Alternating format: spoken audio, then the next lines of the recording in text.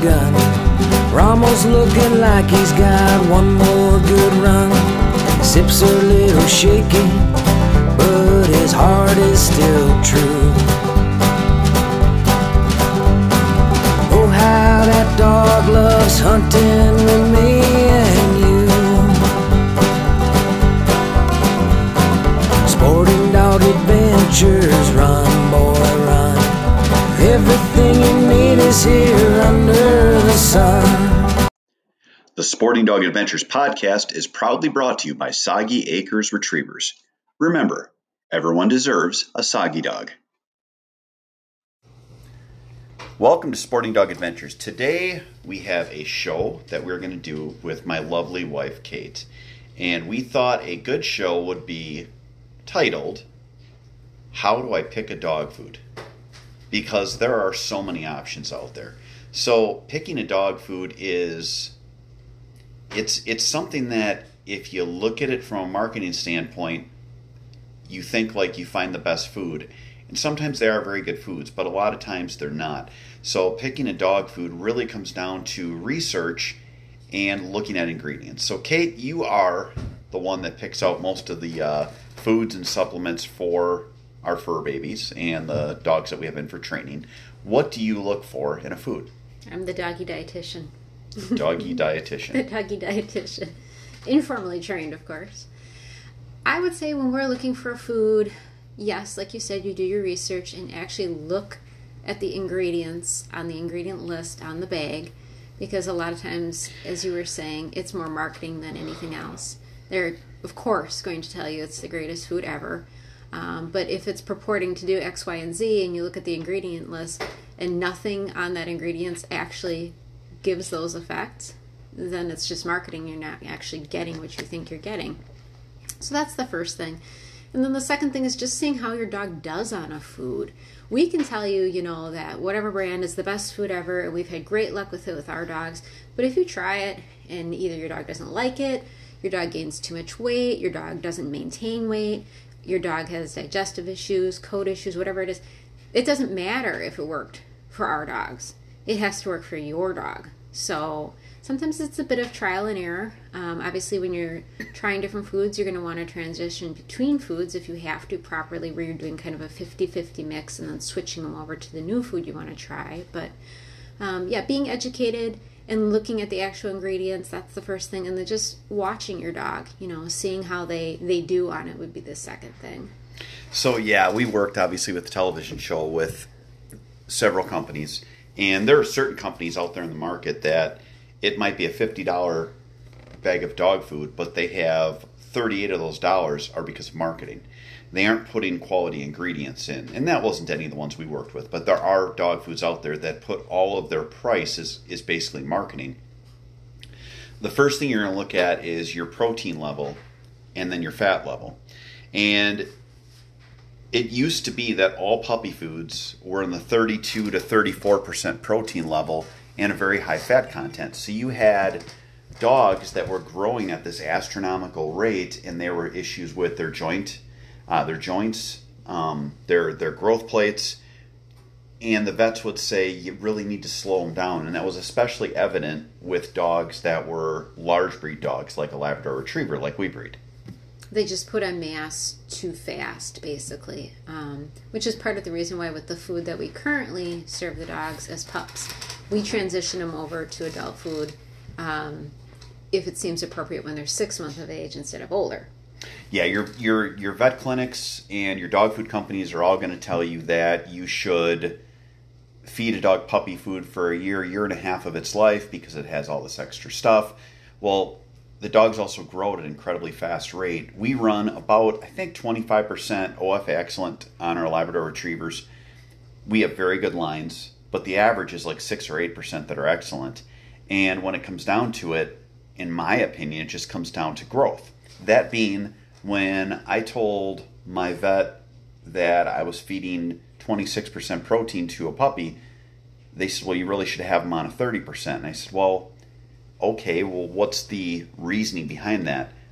My vet said, well, they're not going to be full grown until they're probably a year to a year and a quarter. And I asked, is that a problem? How is that going to be an issue?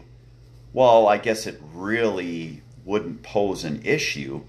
And there may be something that a vet could tell you that would be a possible negative, but there's also positives. If a dog grows slower, their joint plates are going to be proper and their joints are going to be tighter just because you've got slower growth. In my opinion, a lot of it comes down to your dog being at a good weight, on good nutrition, and not having too fast of a growth to have good solid hip joints. And when I posed that to the vet, they really didn't argue it. They said they couldn't argue what my logic was. And my logic came from breeders that had mentored me in the past. And it's worked. We have, like you said, a proven track rate of, excellent hips from the OFA on your dogs. That being said, this is a truth for large breed dogs.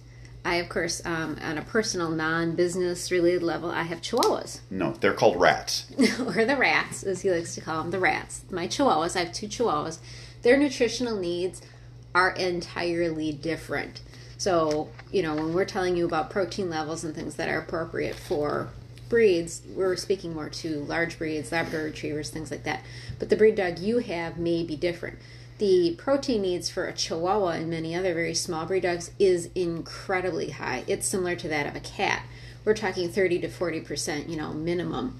I think my girls are on like it's a 40-some% protein product right now, and they're 2 years old. And that's appropriate, and they're not heavy at all. In fact, they tend to err on the side of skinny, probably because, they're so active. But so, when we're speaking about protein levels, make sure it's appropriate for the breed of dog that you have. One other thing that I've always done is you get into dogs being incredibly active, or they're running competition, or whether they are just during hunting season, during a really active time, people will switch them over to that higher calorie, higher protein food.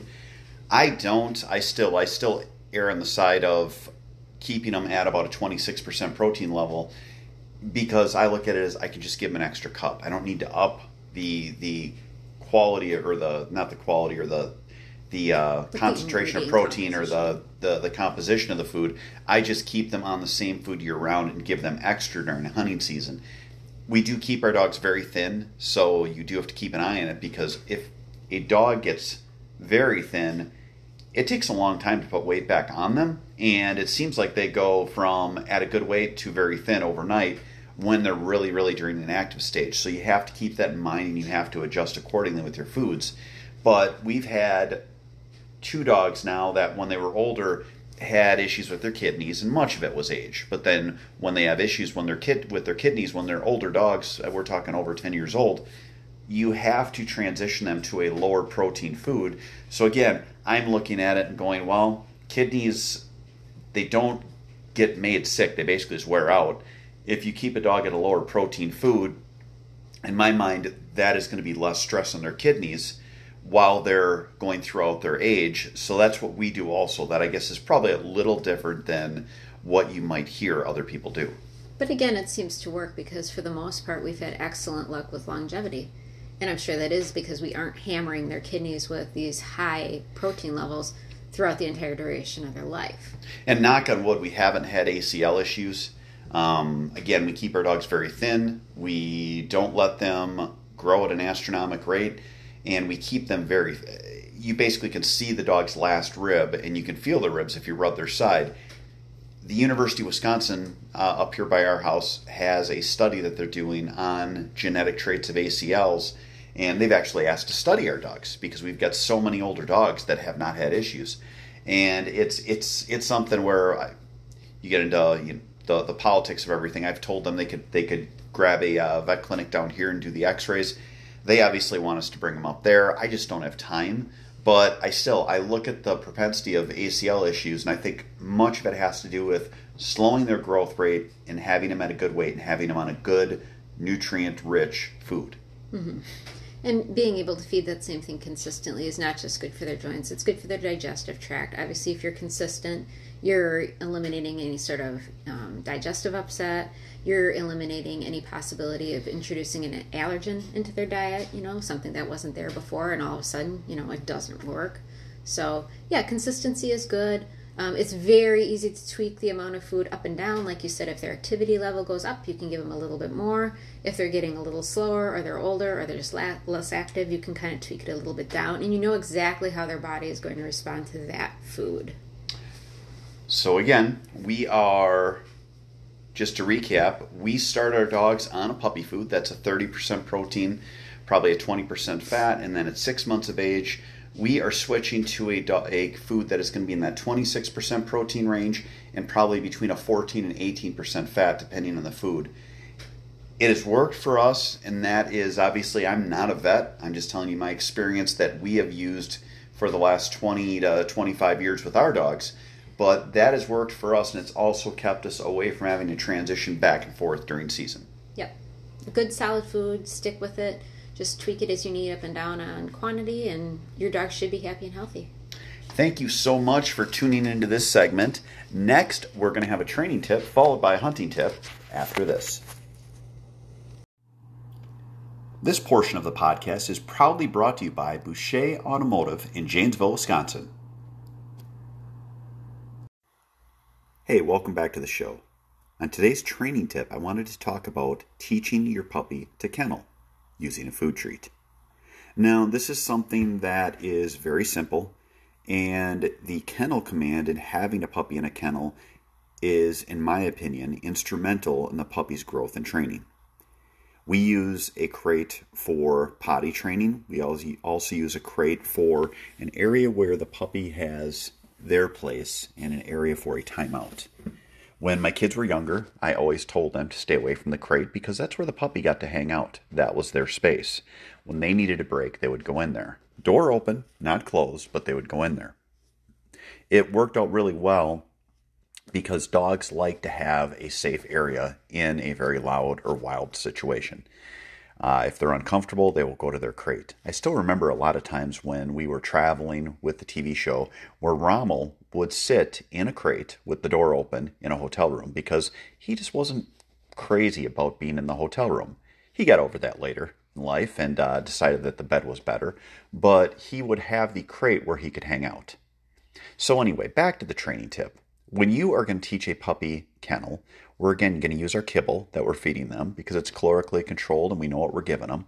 And we are going to simply throw a piece of food after they realize it's in our hand into a crate or kennel and tell them, kennel. The puppy, of course, will bound in because they love food. You may have to throw it in a few times and give them a few extra motivators to go in. But once you do this for about 3 days, the puppy will automatically go in and turn around and wait for a treat. At this point, you're going to give them the treat, and eventually, within a couple of weeks, we're going to slowly wean the puppy off of a treat for when they go in kennel and change it with praise, where we tell them good dog and love up on them. So again, show the puppy of a piece of food, throw it into the crate, tell them kennel, the puppy will go in the kennel. Very simple way to teach them this all-important command. I hope this training tip helps. Stay tuned for more after this. This part of the podcast is brought to you proudly by Mech Outdoors. Welcome back to the show. On today's hunting tip, I wanted to talk about clothing. I finally gave in to the, weakness in my mind and went to a heated vest and coat for when I am out hunting. I will tell you that this ad has been one of the best things I've ever hunted in and added to my repertoire. Having a heated vest really will make my deer hunting better and did make my deer hunting better, but I am looking forward to using it during waterfowl hunting. So look at your clothing. There's so much technology out there. There are so many things you can add to your clothing repertoire, but just realize you need to get quality. We went with a Milwaukee vest. It has held up. It's durable. I use it for dog training, and it is something that I can tell you will make my hunting much more pleasant and allow me to stay in the field for longer periods of time. So go over your hunting. It's the off season. Go over your hunting clothing. Find new gear that you could possibly add. You don't have to break the bank, but add new gear that will help you so that you enjoy your time in the field. That's it for this week's show. I want to thank you all for coming by. God bless, And also, if you have the ability, please give us a 5-star rating, a thumbs up, rate our podcast high on whatever platform you're on, and share it with your friends. This is how we're going to make it grow and how we're going to bring our love of dogs to more people. Thank you so much. Take care. Sporting dog adventures, run, boy, run. Everything you need is here under the sun.